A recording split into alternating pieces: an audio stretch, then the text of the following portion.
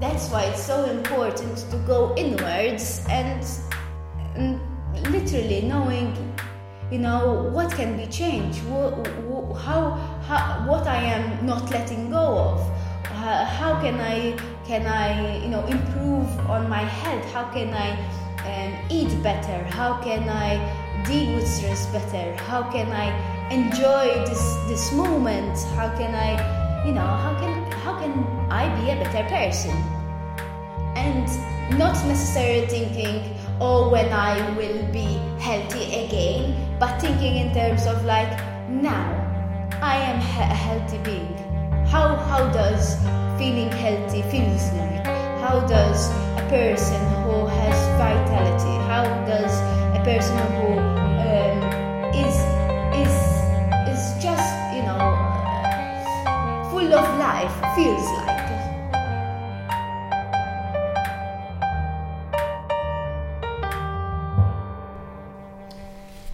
Hello everyone and welcome to another episode of the Grasshopper podcast. I'm Yasmin, founder of the Grasshopper, and today I'm here with Charlene Mercheta, Soap Cafe, founder of Soap Cafe and beautiful inspirational soul. Thank you for coming, Charlene. Thank you for hosting me. As you may have known from hearing other episodes of the podcast, the inspiration behind these talks and conversations are to bring a wider discussion around health in general. Yes. So far we've had a very big diversity, from permaculture to Nathan with his ultra marathon running to Maria and her journey of starting the conscious business. So the idea is to just, as I said, broaden the discussion. Yes. Health is such a big, vast, yes. Health is basically not, most people associate maybe even health with just food, but health is health being healthy in the mind, in the soul, on a spiritual level, so there are some, it's so vast that you cannot just say health is this or it is that, Being healthy for me also means being content into my own being, into my own body, feeling good about myself, and feeling good. What does feeling good means? Feeling good again. There's also foods.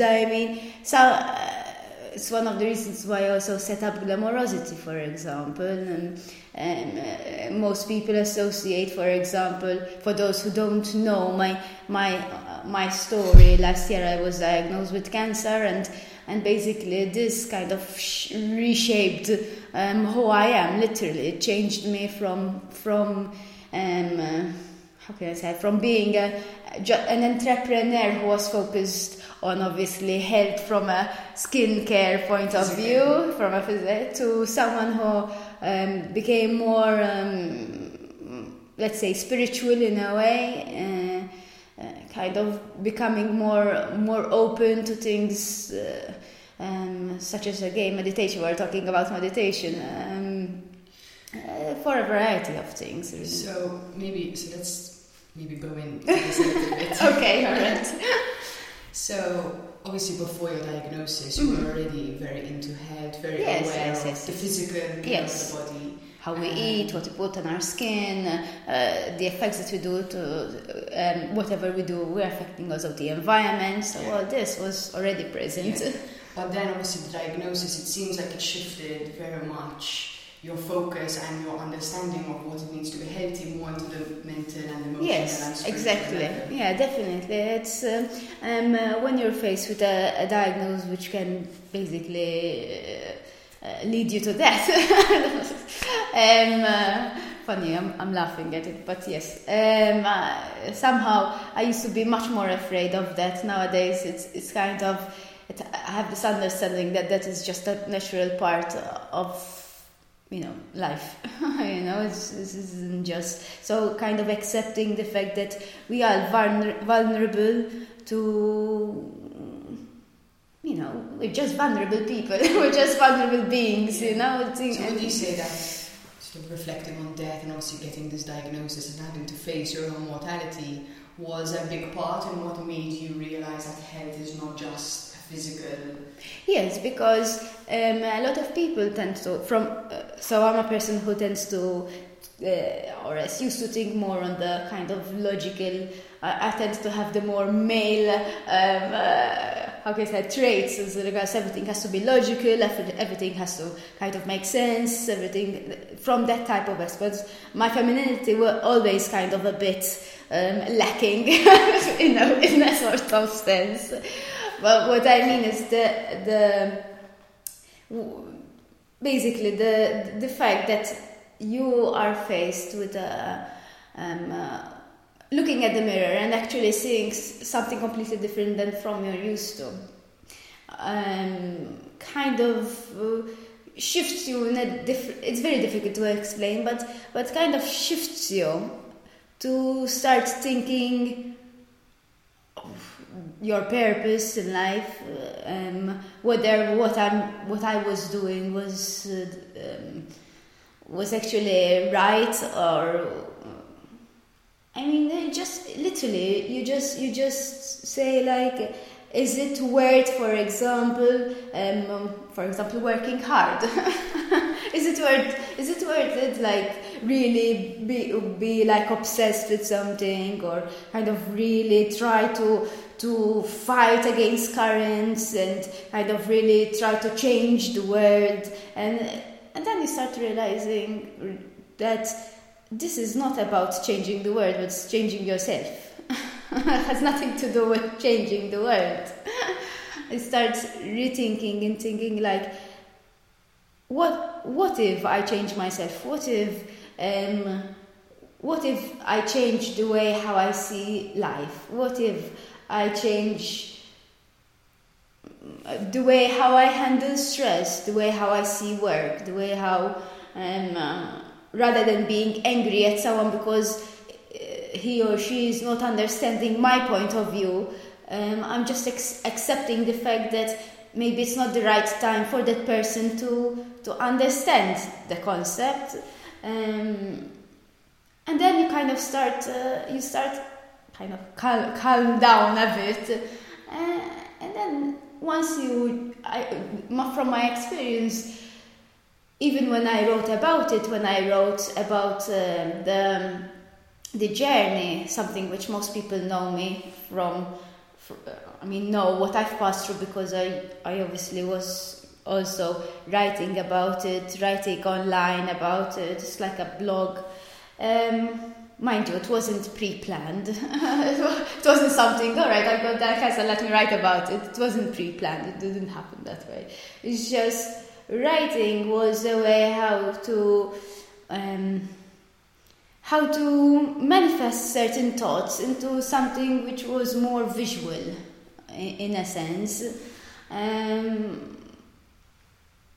and by seeing my own thoughts in a way, by seeing them in a hard copy type of format, I was kind of literally just being like kind of stepping out of my own self, and seeing what was passing through my physical brain, and then in a way change it.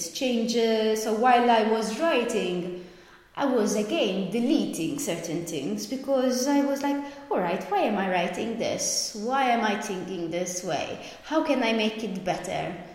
And by doing so, by changing myself, it was affecting others as well. In a sense that since obviously these writings were kind of published on online, it reached a lot of people as well. And without me knowing, in a sense, without me doing it purposely for that reason, it was helping others passing through a difficult time. Doesn't have to be cancer, but it helped them go through maybe separation or having been diagnosed with something else. Doesn't have to be cancer, but it could be a variety of things. Some people related to those feelings and kind of they managed to almost like change themselves as well along the process, and through that understanding, it kind of created this viral thing. But anyway, as I said, it was weird because it was never intended that way. I think obviously looking and reflecting on the way that you think, especially when you see things that you shouldn't really be thinking or that you'd rather not think. Exactly. It takes a bit of bravery and a bit of courage, especially if you're doing this publicly. You say, okay, wow, I'm having these negative thoughts or these stressful perspectives. How can I go in and change them? I think a lot of people, obviously, when they see someone else taking that step and owning even the negative, it gives them that permission to say, okay, I can do that too. Exactly. I mean, we live in a society where, everything is photoshopped and, women on billboards don't look their natural selves. So it's very difficult for us as a culture to be able to say, oh, I'm not feeling good, even. Yes. But I also kept in mind, since I knew that they were going public, I felt a certain responsibility in the way how I wrote, in a sense that I didn't write to be liked, mind you. It wasn't the intention at all. It could have not even been seen by most people. But since I knew that this was going public, I felt a responsibility to make sure that I don't put certain negativity in those phrases. Why? Because we already are quite bombarded by media, whether it's TV, the news, even a lot of different types of news on social media. They put different articles, and it's also tends to be, yes, there are many photoshopped lives, but there are also many who indulge in negativity as well. So the way how I saw it was I didn't want to put anything that kind of made people feel like they are being dragged down, being dragged to a negative space. You wanted to empower people. Yes, that was basically it. I mean, I felt empowered, and I felt that this was a message that taught me. So while I was writing, again, it's very strange to talk about it because sometimes I actually go back to what I've wrote and almost kind of think like, was it me who wrote this story or whatever, journey blog? And kind of, because while I was writing, for some weird reason, I was not kind of completely, in a way, myself. I was just, I was a bit separate from my own self. How can I have no idea how to explain this. Actually, meditation is all about detaching from what you're feeling. Exactly. You're not caught up in it, but you're exactly. So that's basically, so writing was in a way a sort of meditation for me. Just was literally, I kind of seeing this from a different point of view, but kind of feeling that it was important for me that I was not making people feel or else drag them to a dark space, because it wasn't the intention. I still believe that even though, all right, for those who are more into the natural, the alternative, I had people who did not necessarily agree that I took also the conventional route as chemotherapy, but I felt that in my situation I didn't just have, it was a very, very aggressive cancer, and as we know, the natural approach can take some time. So even though, for example, I chose the route of chemotherapy, I never believed that was the ultimate solution, and any doctor would tell you that chemo does not necessarily cure the cancer. Usually it is used to shrink it so that they can then operate on it, radiate it, and the whole lot. So chemo just gave me time to discover more and go into a deeper understanding of my own body. And whilst doing so, I came across a lot of information. I kind of did a crash course on epigenetics and how the genes can be literally altered through also, apart from obviously foods, certain herbs, and also through meditation, how the brain can actually help heal, how the body can actually help to heal itself. When you understand that the body is not meant to just auto-destruct, when you literally understand that if you, for example, if you had to cut yourself, your body will automatically heal. If you had to break a bone, your bone would heal. The medicinal kind of the more conventional route, let's say if you break a bone, they'll do a cast, but technically they're not doing anything. It's your own body that heals. But medicine can assist your body. So that was always the way how I kind of see medicine and alternative and complementary therapies. I never saw them as enemies, but as both an ideal, both the correct way of managing a symptom, but most effective when combined together. And unfortunately, we still are seeing a lot of people who are either choosing one route or the other. I never believe that it's either left or right, black or white. It's always a bit in the middle. And in fact, after having my sessions of chemo, which I managed to do within my 6th session, I managed to do within 4 months. Never missed one because my immunity system was quite dealing with the chemo itself quite well, because obviously I was also juicing, I was meditating, I still exercise, and most of these things are actually not recommended whilst doing chemo. That's the irony of it. But I felt the need of doing so.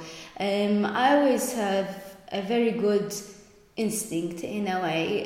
I was always very much in touch with my instincts, and I kind of do things even though not always very in a logical way, but I'm always very good at following my instincts, and when I do, it usually works out really well. And in fact, I was after my sessions, I had surgery, because in the meantime we also discovered we had the BRCA gene, which nowadays I also understand further what it is and what have you. But it was my decision to actually go for a bilateral mastectomy. Again, most people, especially from the alternative side, will tell you like, oh, it's a violation on the body and this sort of thing. I felt that this was, in a way, part of, this is how it was meant to be for me. So I didn't go through surgery with the fear of, if I don't do this, I might get cancer again. No, I did this because I felt that this was part and parcel of my journey. This is how it should be. Again, it's very difficult to explain something like that, but this is how I felt that is what I needed to do. When they did the surgery, they found no traces of cancer at all, so it was what we call a complete pathological response. And this doesn't happen very often, because most of the time, chemo, all it does is just shrinks it, so so doctors are able to remove most of it through surgery. But when they did surgery, they basically examined tissues. Obviously, it took a while until I got results. I was like, what happened? People who were doing the sessions with me, who started with me, already started the radiation and everything else, and I'm like still waiting. And they told me like, we had to kind of examine and re-examine because we couldn't find any traces whatsoever, as if it was never there. said like, all right, and obviously I have a particular doctor who always tries to pull my leg.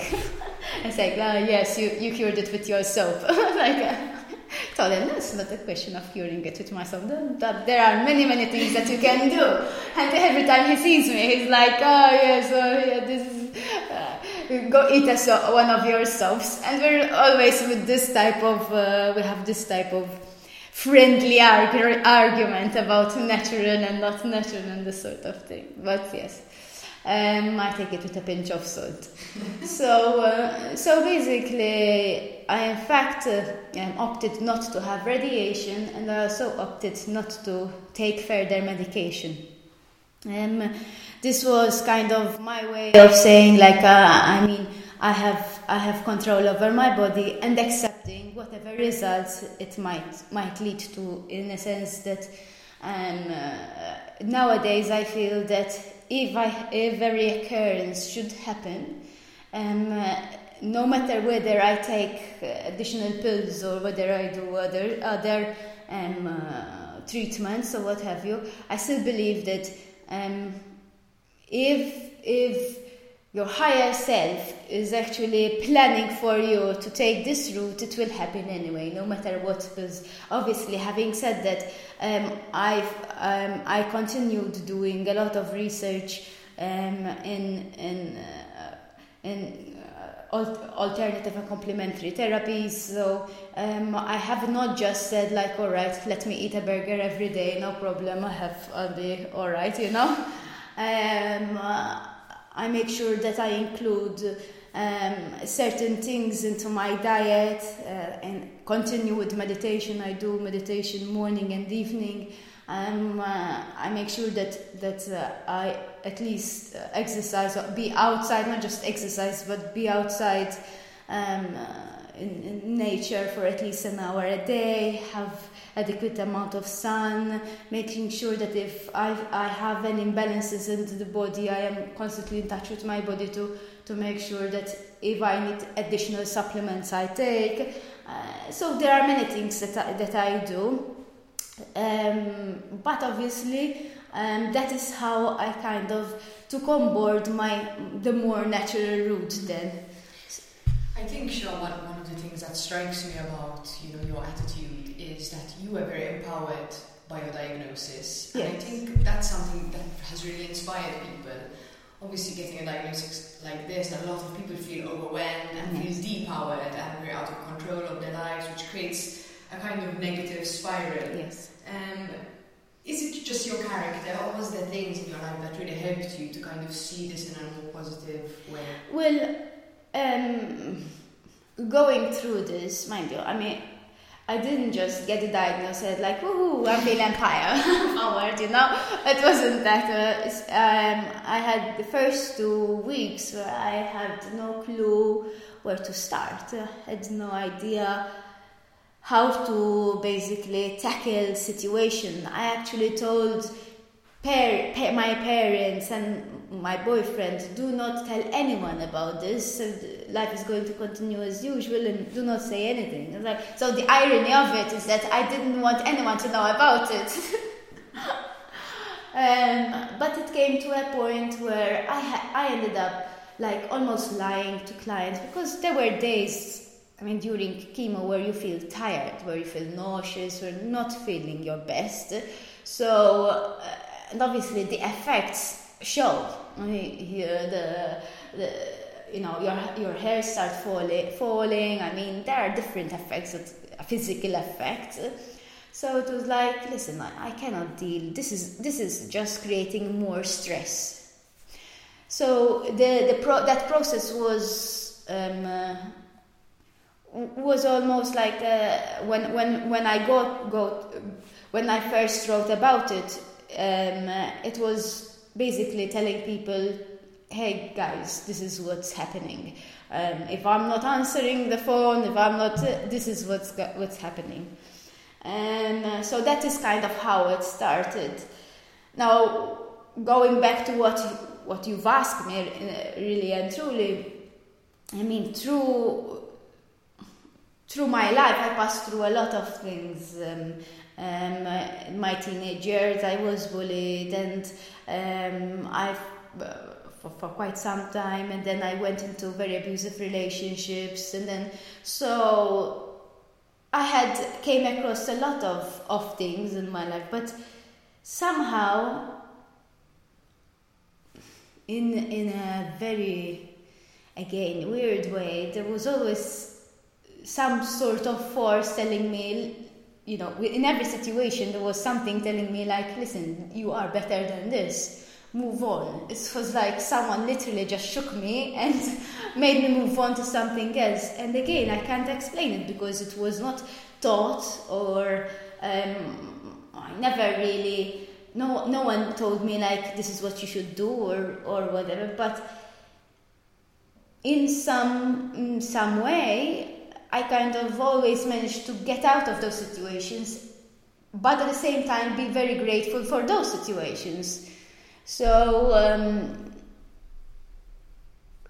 the way how kind of things evolved, it seems like everything led to this point where it was something was very, having a doctor telling you, you have cancer, it's quite a mind-blowing experience. I still remember the first time he looked at me and telling me, yes, you were right, it was cancer.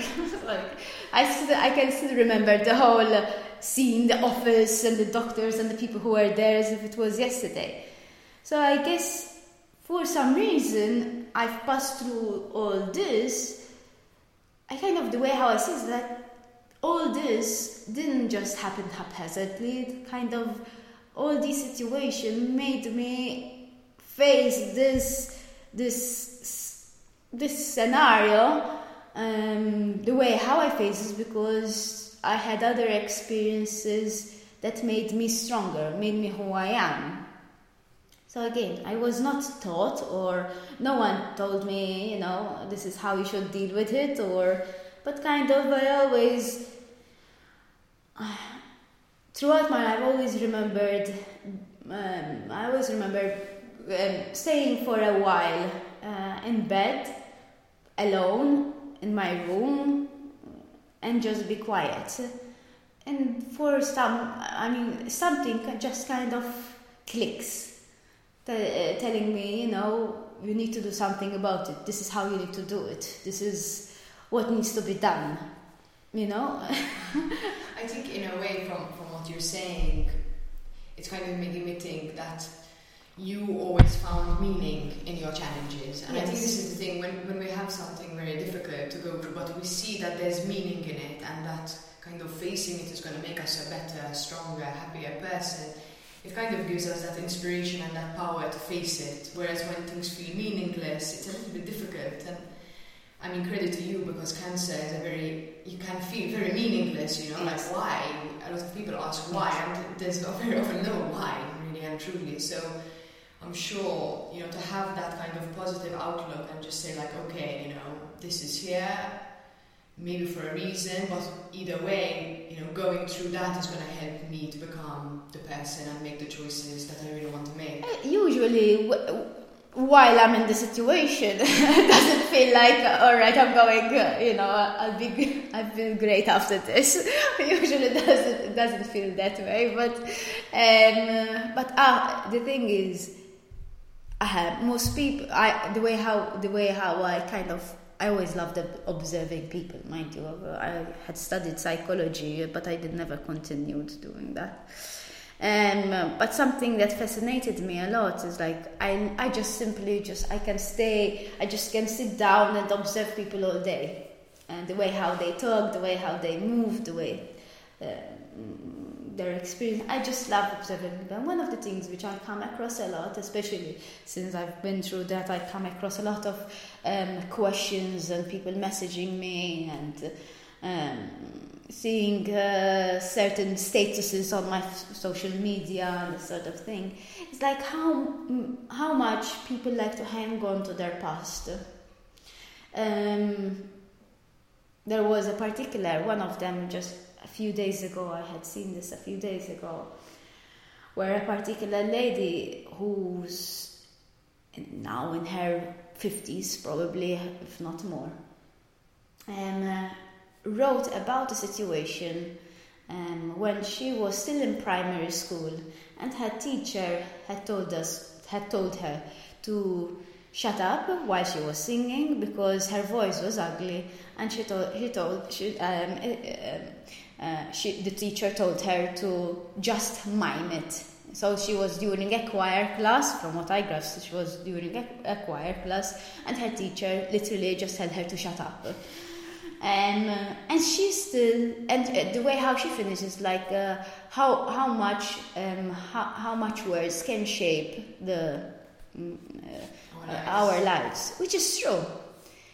But it also kind of, the way how it felt was that she was still believing she cannot do something because of that person who, while she was still 7 years of age, told her she cannot do. So that's how it felt. I might be completely wrong, but that's how it felt, because I mean, even if someone tells you you're not good at this particular thing, it doesn't mean that a few years down the line you're not going to be good at. You just have to persist in a way. If you really love singing, then just continue doing it. Just learn about more. If you really want to, if you really love it, just continue to learn and be good at it. Sometimes it takes practice. Other people, it comes to them naturally. It's fine. Either way, it doesn't matter. As long as you're happy doing it, don't let anyone else telling you, you cannot do that. And we kind of live a lot with certain limitations. For example, I'll be hosting a workshop very soon for somebody about entrepreneurship, and something again which I come across, and because it's not the first time which I've encountered entrepreneurs or people who are still very young and would like to open up businesses, is how much they are constantly faced with their own limitations, in terms of they feel that they don't have the most brilliant idea, or that they feel that they don't have enough money, or they feel that they don't have the skills, or they feel that something might go wrong and maybe it's best not to do it, and then constantly the fear of something. And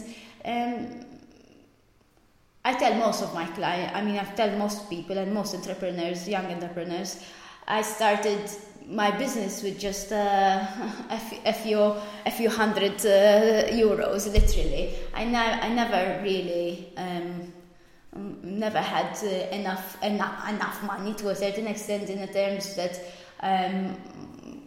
I do not come from a business-oriented family, so I had no clue as regards to skills how to run a business. I didn't have the money for it. I just loved making soap, and it was something I wanted to share with the world.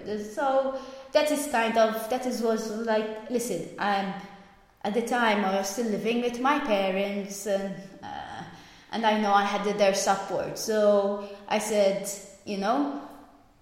I go home, I have something to eat, and I have somewhere where to sleep. That's enough. That is simply enough. And then basically I just do this, I try my best, I kind of do whatever it takes. I'll see how it goes for the next year or so. If it works out, it does. If not, all right, it's okay too. It doesn't mean that I am less of a person. It doesn't mean that I am not capable of doing something else. It just means that, hey, it's not maybe the right time to do it. So yes, it took quite a couple of years until it actually stabilized itself and actually was making any money out of it. But again, obviously also due to the fact that I still had to learn also the art of running a business, because also running a business it's an art in itself. But persistence kind of paid off. I think going back to what you said, the story that you mentioned, we're not really taught how to manage our own limitations Yes. and how to deal with them. Yes. Very often, there's an author that I really love called Caroline Myss, Okay, and she yes, was yes. talking about a moment where she was sitting down having a drink with a friend, and this person came over to introduce, like she was saying hi to the friend, and she introduced herself to this person. She said like, "Hi, my name is Rita, and I'm a rape victim." Okay. And it really struck her that this person, this trauma that she had gone through, as horrible that it is, it became her identity. And it was like second with her name. Exactly. Yeah. And it's the same with a lot of things that happen. If you go bankrupt, if you get an illness, especially a cancer diagnosis, it's like a mark for your life. You're a cancer patient. Yes, or a survivor. Exactly. Same with psychiatric conditions, it's like a mark for life. Okay. And in a way, we're not taught how to question these labels that other people put on us. I mean, I had the same experience, that I was labeled not a good singer when I was at school. Okay, all right. And very unmusical. And it was, in fact, we mentioned this in the first Grasshopper podcast with Dave, that it took me leaving to Peru for a year when no one knew that I was not good at music for me to start practicing music, because everybody there thought I was really good. Because I was playing these very cheesy American songs, and then suddenly they love it. So, wow, you're so good, you have a good voice. And I started thinking like, maybe I can sing. Of course. And that experience really, I reference it a lot, because it taught me how even yourself, you put labels on yourself, and I'm not good at this, or I can't do that. But in reality, there's a lot of potential for us to really question whether these things are really true. Exactly. But in a sense, we also don't have the tools to question, because we're not really taught from a young age to reflect and also to process our emotions and understand ourselves. So we're kind of just being hit by things that life throws at us. Exactly, because as you're saying, we're not really taught. We're taught how to, formulate sentences in different languages. We're taught how to do multiplications and we're taught about history, which is not always the irony of it, that most history changes constantly because they find new things, so it's not always correct. Even languages, apparently, like Maltese, changes constantly. So it's never really correct. But anyway, but we never really taught to just kind of we're constantly thinking how to do this, and what's going to happen next. And I see this as well a lot in the little kids now growing up, that they're constantly thinking, all right, what's next? Like, just allow life to just take its course. Sometimes life is unpredictable. You just have to just flow and not think in terms of like, all right, this this happened to me because I am being punished, for example. A lot of people come a lot across this idea of punishment. I got this because in a way I feel punished, and it's not the case. It just, again, talking about the cancer itself, it doesn't necessarily have to be a punishment. Just have to understand that the way how I see it is that, as I was explaining before, the body does not just auto-destruct. There's something not necessarily balanced out. So it's very important to go inwards and kind of just stop for a second and say like, all right, what can I improve upon, on my life? How can I make it better? It doesn't mean the diagnosis is secondary. It doesn't mean I'm doing this just to get healed.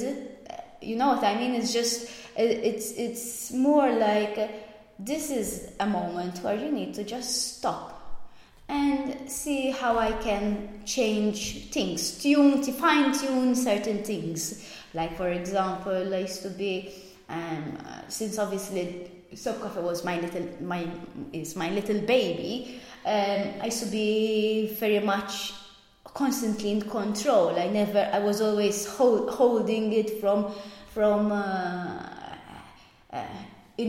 actually giving that control to somebody else. So it taught me, we were actually speaking about this before this podcast, that just learning how to delegate certain things, letting go of certain things, letting go of certain mistakes. For example, if I forget to do something, or make a mistake on a particular order, it's fine, it's okay, it's just a mistake, no big deal, you know what I mean? And you start, rather than stressing about all these little things, you just let them go. I mean, they're not going to change, drastically anybody's life. It's not life or that. So you start letting go. You start kind of, the process of letting go is much harder than most people actually think. Yeah. But once you actually manage that, it becomes easy in a way that's like, it's so liberating. It's so like, finally, feels so good. You just want to move. Yes. I'm really glad that you brought this up, because actually I've had this question in my mind since like the second minute of the podcast. Because you mentioned that you had a lot of masculine attributes growing up, and I was the same when I was younger. I was very independent. I was very sportive. And it came to a point in my life where I realized that actually there are these feminine characteristics that I needed to cultivate within my life to round my personality, and also because it feels good. You know, the more feminine, patience, tolerance, compassion, empathy. Yes. I needed that in my life, and it was quite a process in my life of things that I did which helped me to discover that part of myself. And I feel obviously you've gone through something similar, and it's very interesting that you're mentioning this go, go, go thing, because it's, in a sense, more of the masculine action as opposed to the feminine just being. Exactly. And our whole society is driven around the idea that you always have to be in motion, you always have to be going forward. It's about productivity and hustling, and especially, we're both entrepreneurs, we're both in the business world. There's a very famous guy called Gary Vaynerchuk, and he's all about hustling and go, go, go. I was a friend put me in touch with him in his social media, and I was just watching and saying I think I'm pretty much the opposite to this kind of character. And as I said, it's a very Western capitalistic mechanism, and in a sense it's almost very rebellious in today's age, especially as an entrepreneur, to say no. I'm gonna take a step back, and I'm gonna tap out, and I'm gonna be, and I'm gonna nourish myself and get into that inspiration, and ultimately it's going to help your creativity, your business, your relationships and whatnot, but it's not an easy thing to do. It's not. I mean, but that's the thing, and people, again, it's always about black and white, for each individual to feel good in oneself, you have to nurture both. You have to nurture the masculine side, the logical, the go, the action in it, because otherwise we just procrastinate. We just don't do anything. We just sit all day. Even though sitting all day on a beach with a cocktail sounds really nice, you'll get bored for sure doing that every single day for the rest of your life. But it's also a matter of balancing it out with the more softer version of you, and this doesn't just have to be either men or women. What I mean is we have so many archetypes, like the men which is the macho, and the women that always looks like a Barbie, and it's sort of it's a combination of both in a sense that, and I kind of got in touch with these realities in a way with these two energies even during the treatment per se. The fact that obviously as a female, as a woman, I mean, when you start losing your hair and obviously going through a bilateral mastectomy, you feel very much defeminized. You look at yourself and you see something completely different. And again, one of the things where glamorosity was born is the fact that during treatment, to a certain extent, I looked the best version of myself ever. That's, again, it's very ironic in a sense that for a few years prior to the diagnosis, even though I was still very kind of feminine, but I was feeling exhausted, tired. I couldn't be bothered to do my hair. I barely did any makeup. I was like, and although this might sound very superficial for a lot of people, in a way it helped me a lot during the diagnosis, while I was actually taking chemo, to actually feel good in my own body, in a sense that I was not necessarily feel good as a female, but feeling good and appreciative of my own body. So I was also doing up my makeup, but at the same time had a very kind of androgynous type of style and the way how I used to dress, but kind of combining these two, and somehow I felt like, this feels good. It's fine. It doesn't have to be. You don't have to necessarily fit in the look of a female or the look of a male. It can be both, and it's fine, And my shaved head, it wasn't shaved. My hair fell out, but looked still good, and my skin looked radiant, and I was, I felt very stylish in a way. Just, again, that was the reason why the name was Glamorosity. It's like, how do you associate glamour with because the name Glamorosity comes from the word glamour and generosity, mind you. And the reason why is because I felt that feeling good, and again, going back to what we said, feeling good is on a variety of levels, both physical, mental and spiritual, eating well, meditation, even things that you put on your skin, together with the generosity of others, since I've seen a lot of people who helped me during treatment, offered me, for example, a box of organic veggies, and had people even sending me vouchers of grass. They knew that they liked that I liked the shop, so we used to go lunch, for example. There were different things, so I felt that these two elements were imperative in my healing, because I felt good no matter the end result. It just felt good. It just felt good to feel good, to look at the mirror and not feel like I am sick, but rather look at the mirror and say I am healthy. This idea that we're constantly thinking of cancer as being such an evil entity that has literally gone penetrated into you and wants to take your life out, and you need to fight it. It's like, and all this is really not.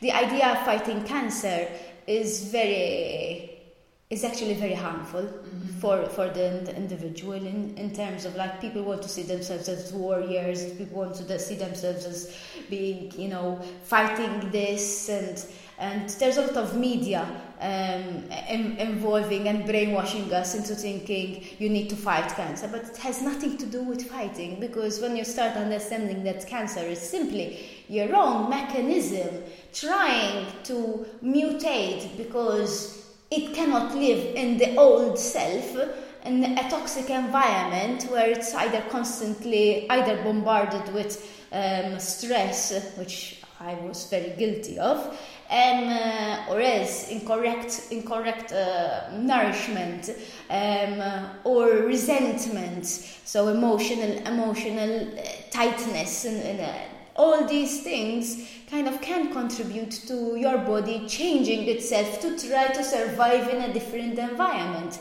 So it's not just your body is trying to kill you, it's actually trying to survive.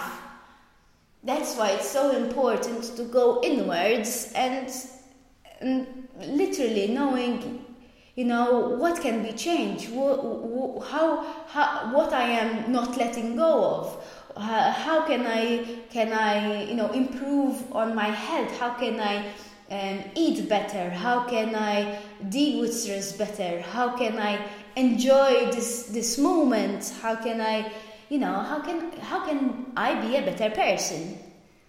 And not necessarily thinking, when I will be healthy again, but thinking in terms of now I am a healthy being.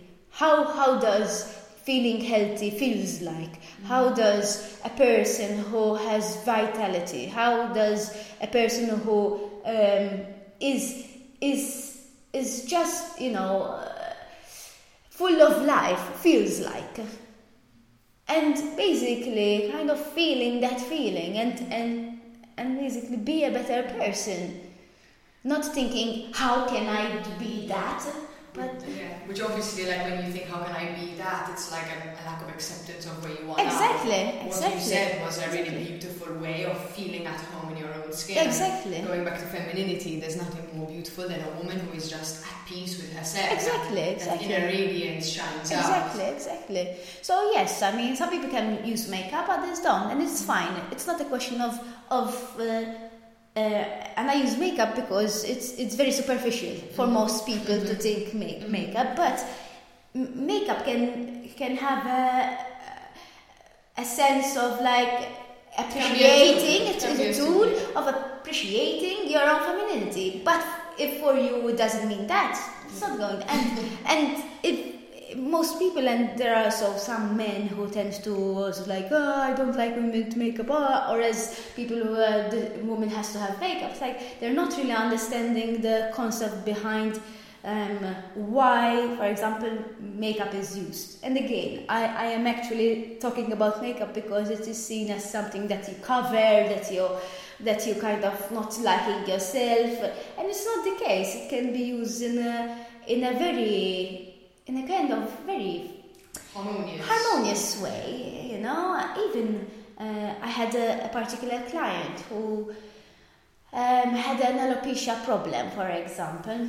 When I growing up, I had that problem too. I had alopecia. My doctors never understood where it came from. Alopecia is basically when hair starting to fall off. So for me, even going through this, it means I was going through that time again. And when you have alopecia during teenage years, when you obviously being a teenager, you're under so much pressure of your peers, and that you have to look in a certain way, and obviously hair is something that is something which is synonymous with women and femininity. And losing hair growing up was a big deal. It was, it was something I never really felt comfortable with my own self. I always see myself looking at the mirror, seeing myself as being ugly because I didn't have hair. So I also had wigs. I grew up with wigs and doing things on my hair. So in a way, it wasn't something new when I went through chemo and my hair kind of fell off. But the irony is, even though in the first few weeks, I said all right, I'm going to treat myself into having a really nice custom-made wig, which costed me around 500 euros at the time.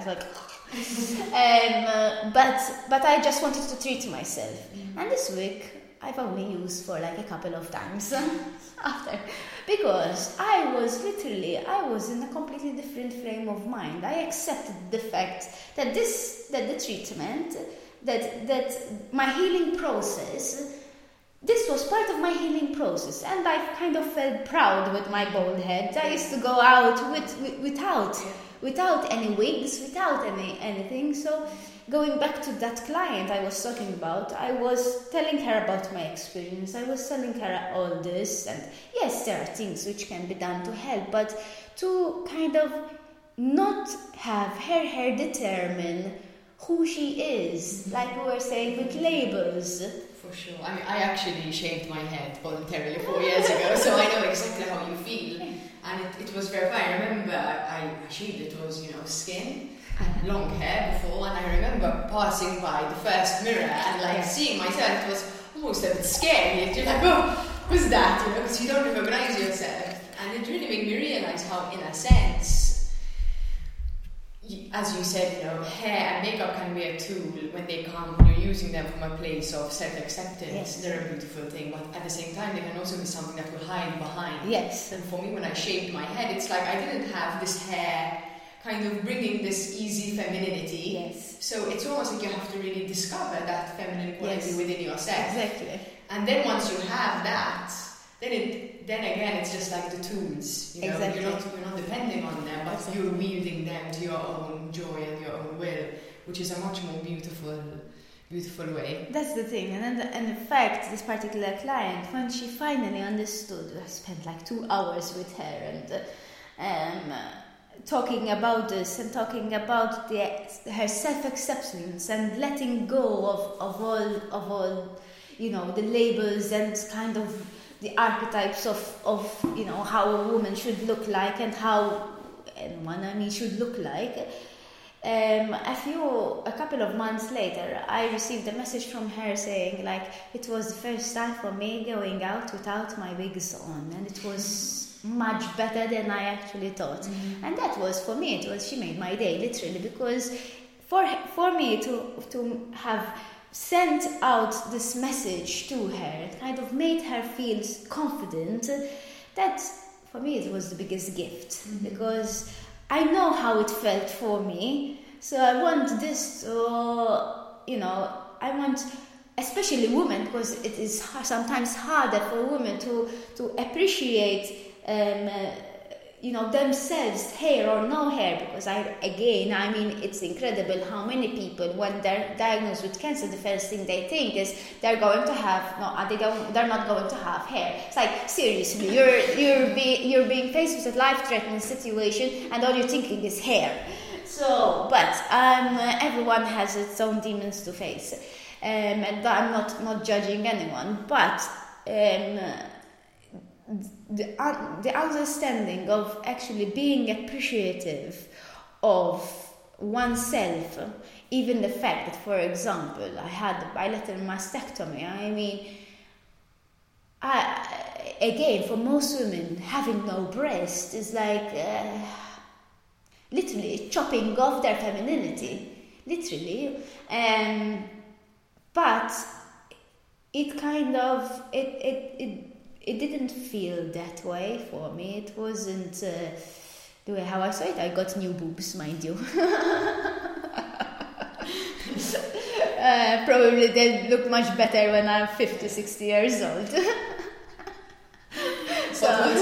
Joking apart, you were very public as well. Yes. You were posting photos online of your surgery, which is a very brave and very vulnerable thing to do, and I really applaud you for that, because it's a very powerful statement as well. Yes. To other women, and listen, we can still be proud of ourselves. Of course, who we are, exactly. No matter how we look. Yes, but that's the thing.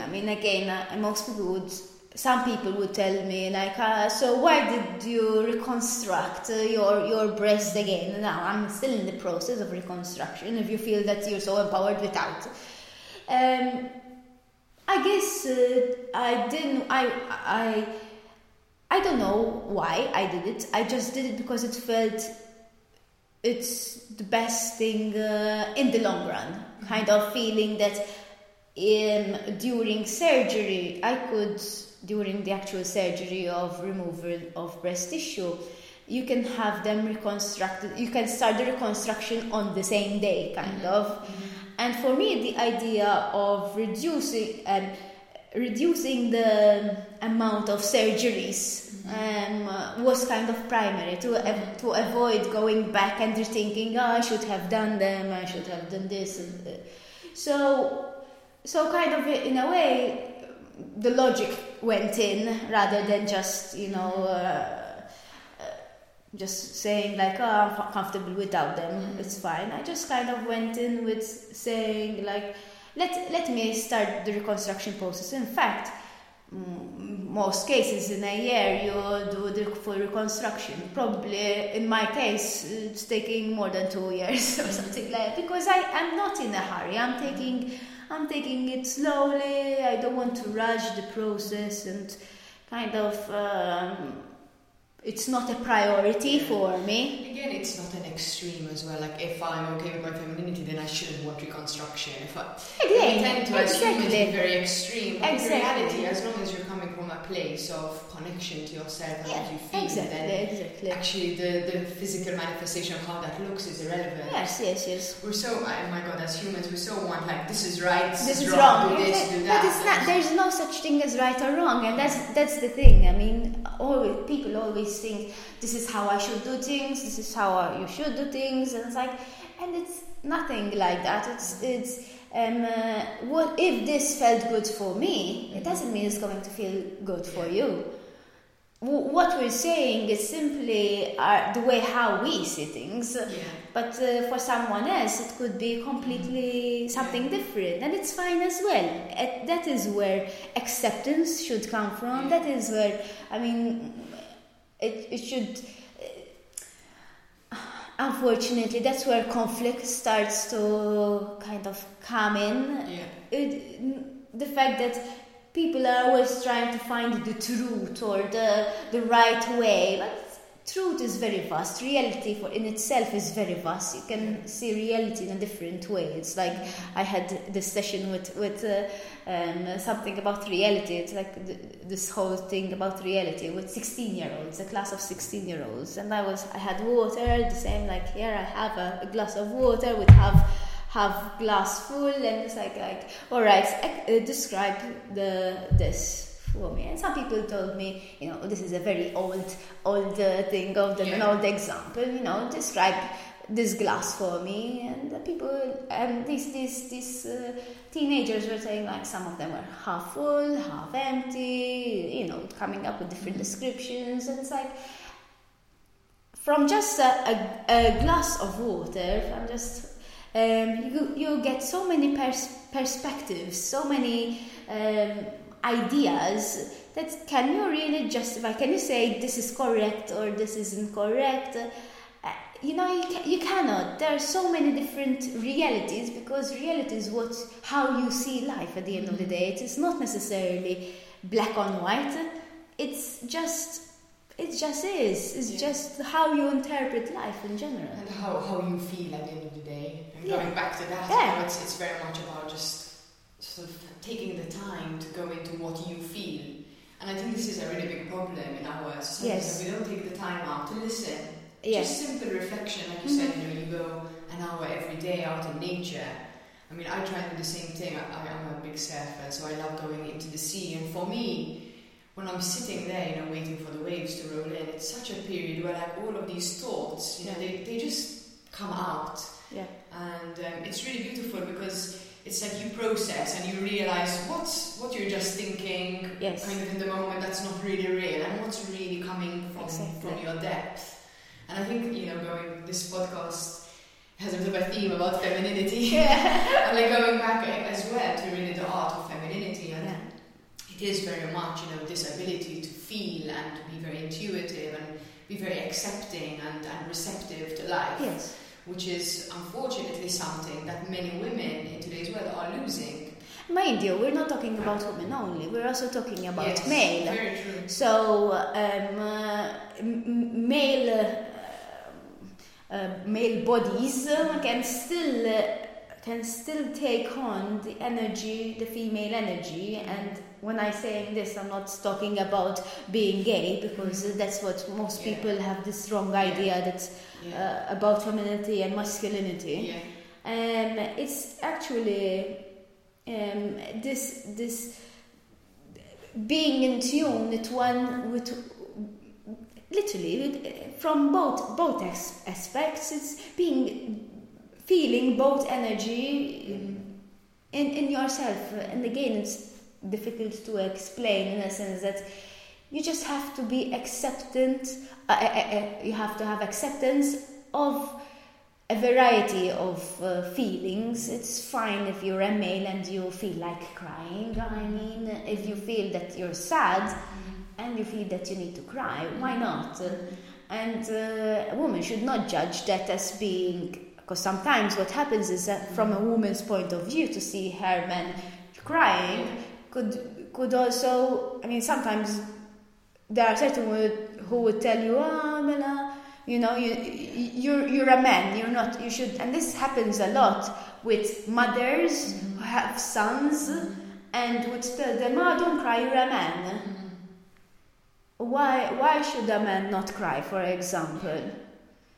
You know, it's a natural way of letting go certain anger. And exactly in the opposite way. And also, opposite way, certain exactly. women being judged for having more leadership. Exactly, literally. Or I mean, happens a lot. In a way, it happens a lot in a sense that when you're strong and when you have certain.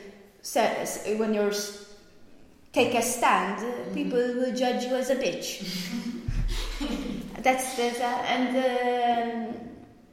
Although, to be honest, in all fairness, I've rarely had any situations with businessmen, for example, with men, who would try to diminish my position or anything like that. I mean, lately we've gone through Women's Day, and I've been contacted with various entities about, you know, your role as being a businesswoman and again, sometimes they put so much energy in this distinguishing businesswoman and male, and kind of making women feel that they need to be, you know, up there, and, you know, feeling that women should be this way, and you know what I mean. Even the way how, to be honest, even the president's speech kind of put me off a bit.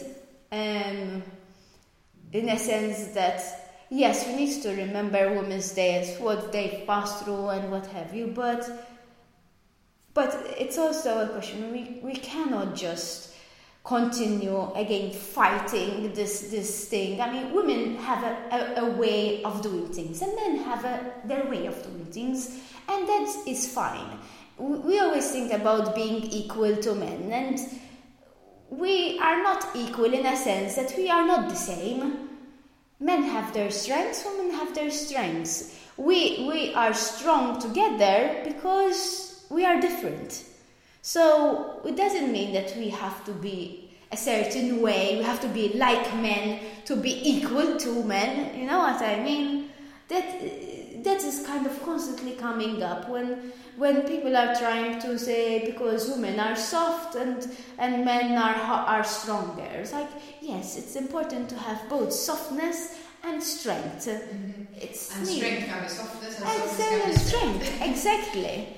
But it's in that sense that we are equal, that we can be equal in that sense, not equal in a sense that we have to literally have the male traits to be equal to men. Yeah, I mean, I think, wow, you said that beautifully. It's exactly how I would see it as well. It's not about equality, it's about each person, and not just male and female, but each person just being true to themselves, and if you go within, you're going to find your own strengths, and it's not about measuring yourself to some standard in society, whether that be gender-based, race-based, religious-based, or whatever it may be, but really discovering authentically who you are and what your strengths are. It's again, talking about religion, for example, it's again this conflict between which religions are better. If you're Christian, you're there. If you're Buddhist, you're another. Like, seriously, if you really understand that there's no such thing as, you know,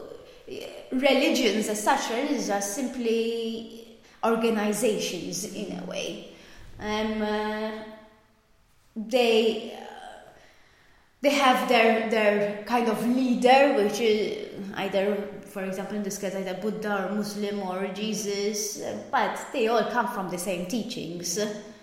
And it's a pity that we always, again, we try to we always judge someone. It's not your job to judge anyone, you know. I mean, or else talk about God in whatever religion you're talking about, as if you're having a cappuccino with him and knowing his thoughts.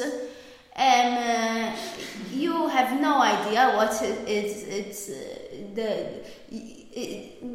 it's not like God is this man with a beard and you know, a club in his hand, smashing heads if you're not following the right path, or you know, being punished for if you're not following certain things, or it has nothing to do. In a way, you can say again, it's, you know, bringing something which is very internal. You know, spirituality, our connection to God, is a very internal, exactly. thing. And again, when we bring it sort of out into the world, it's always going to get distorted and be different based on you know, geography, politics, environment, etc. And it's a pity because the teachings are there, and then you teachings take it to yourself, and then you take it and interpret it the way. Again, reality does not really exist. I mean, the reality is just an interpretation of things. Not even the stable is real, really and truly. We're seeing it because we're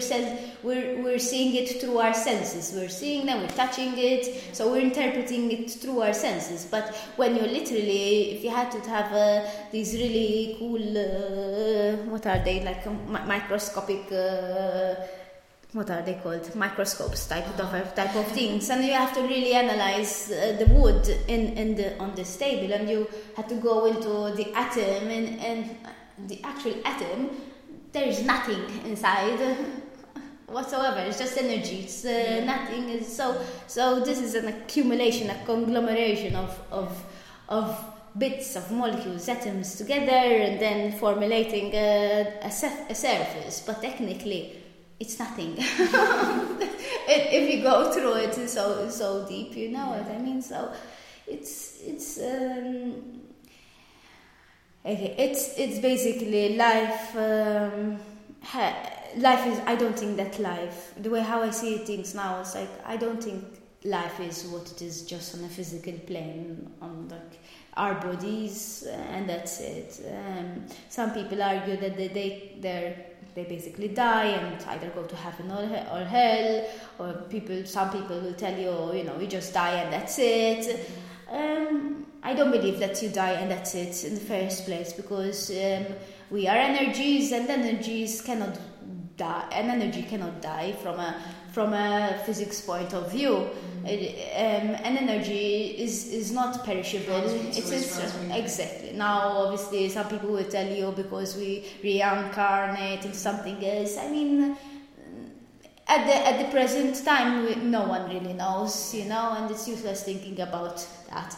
What I think should people think about is kind of how they can be a better person. And not necessarily how I can help others. And I know that this might sound selfish, but we always kind of think in terms of like helping others and not really helping ourselves. And I like to kind of compare it with a well. If a well is empty, it cannot feed the thirsty. It cannot, quench the thirst of someone, but when a well is full, you're not only giving water, but you're also feeding off other wells, because wells are usually connected.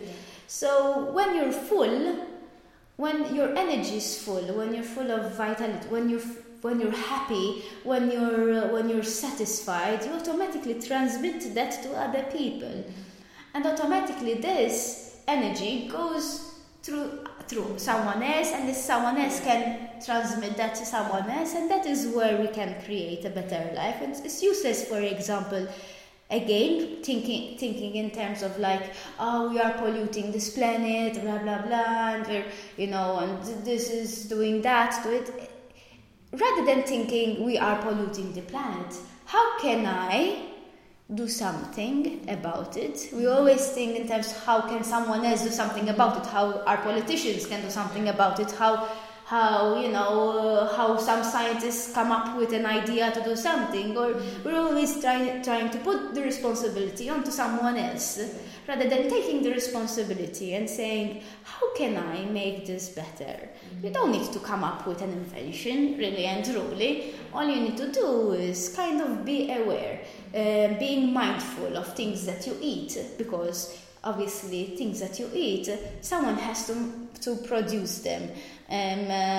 So when you're thinking, for example, you're promoting organic products, if there's a demand for them, then more farmers can do more organic farming. If you're thinking in terms of like, how can I reduce the amount of bottles that I'm using, and choosing things, for example, we have a refill systems, one of the things which we kind of promote.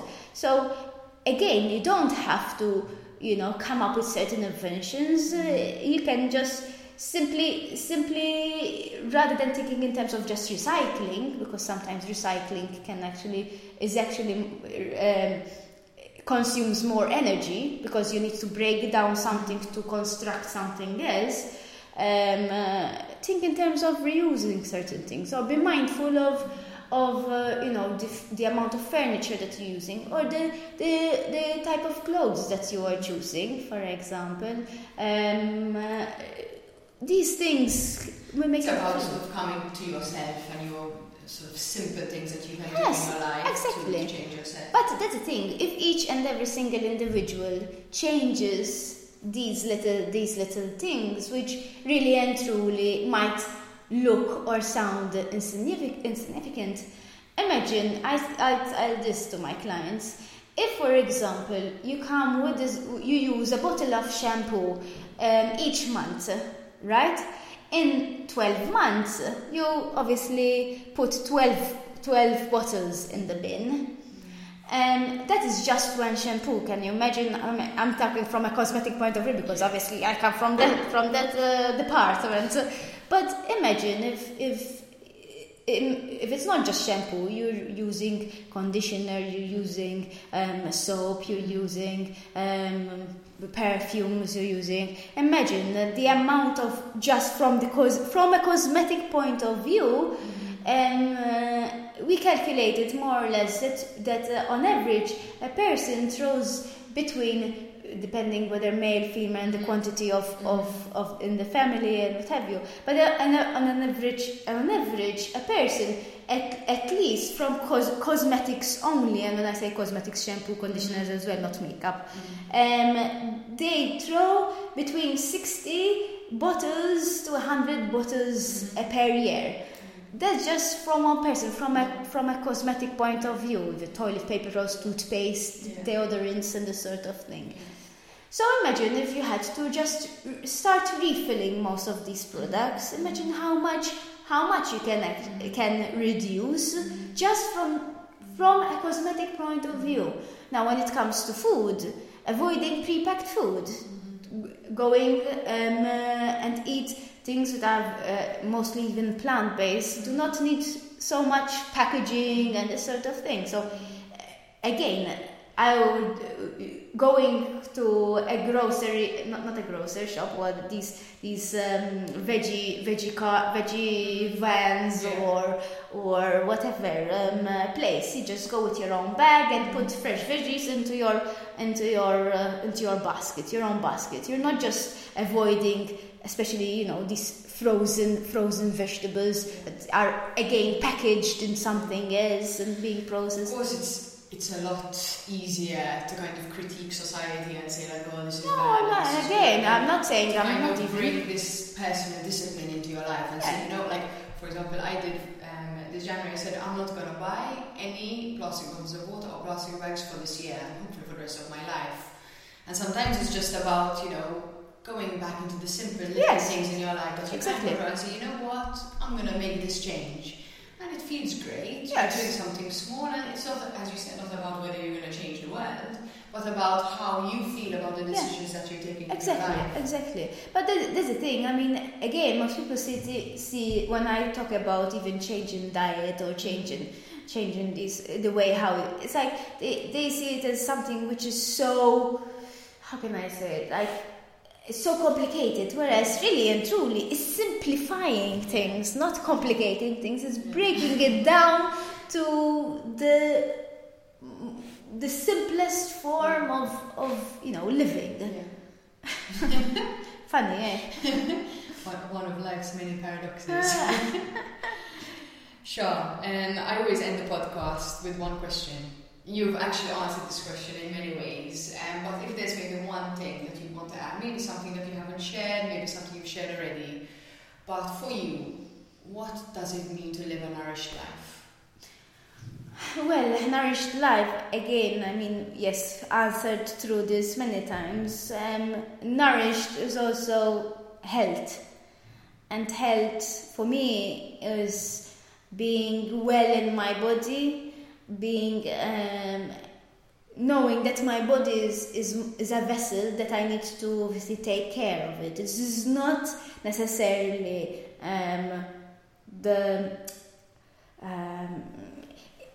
it is not necessarily how can I say it's not even a machine. You cannot even say it's a machine, but it's a vessel. That's the more beautiful word for it, really and truly.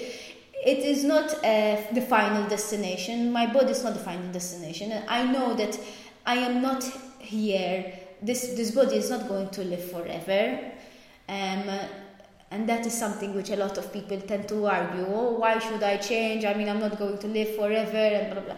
But it's not the case. You nourish your body from a physical point of view. Means good food and obviously exercise to make sure that this vessel works the right way, making sure that you're mentally and emotionally stable and healthy in a sense that you're content and happy where you're at that point in time. It doesn't matter what's going to happen in a year, tomorrow, or the next 5 minutes, because all we have is now, the second, really and truly. That's all we have.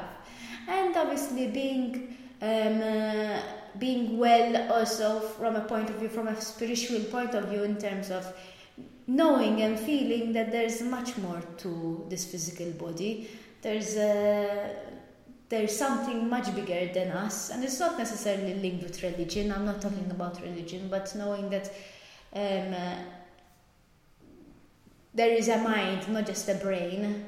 That we are, when you have a few minutes and you're quiet, you feel that there is much more to life than just this body, this chair, this table, the space that we're in. There is a much bigger plan, and feeling that you are watched over, in a sense that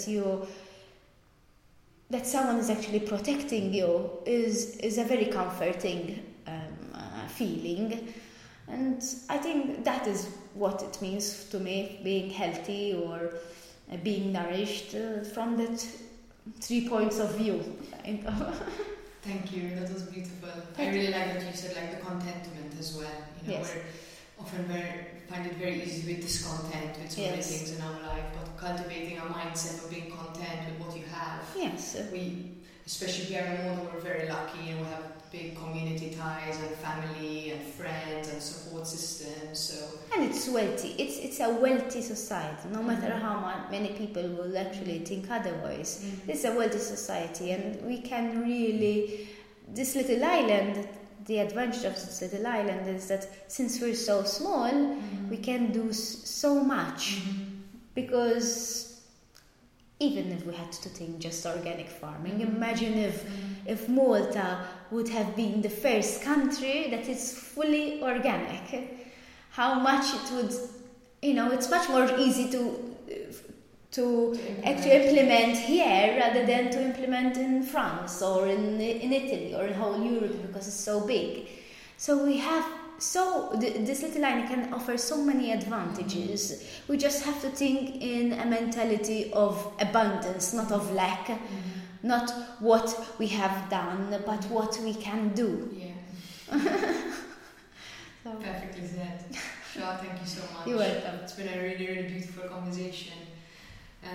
There's so many other things we could have talked about. We can stay here to this yes, evening. Because we didn't even mention, the business and also conscious business. We're both founders of startups, which is a whole conversation in itself. Maybe next time. Yes, maybe next time. So thank you again, and thank you to everyone for listening. I hope you got some wisdom and some inspiration. I really thank Charlene for just speaking so honestly and vulnerably about what are very deep and intimate things that happen in our lives. So my gratitude to you for that. Thank you. As always, if you have any feedback, we'd love to hear from you. It really inspires us to keep doing this. And if you have any suggestions for other guests that we can bring onto the show, we'd love to hear from you. Thank you very much, and see you again soon.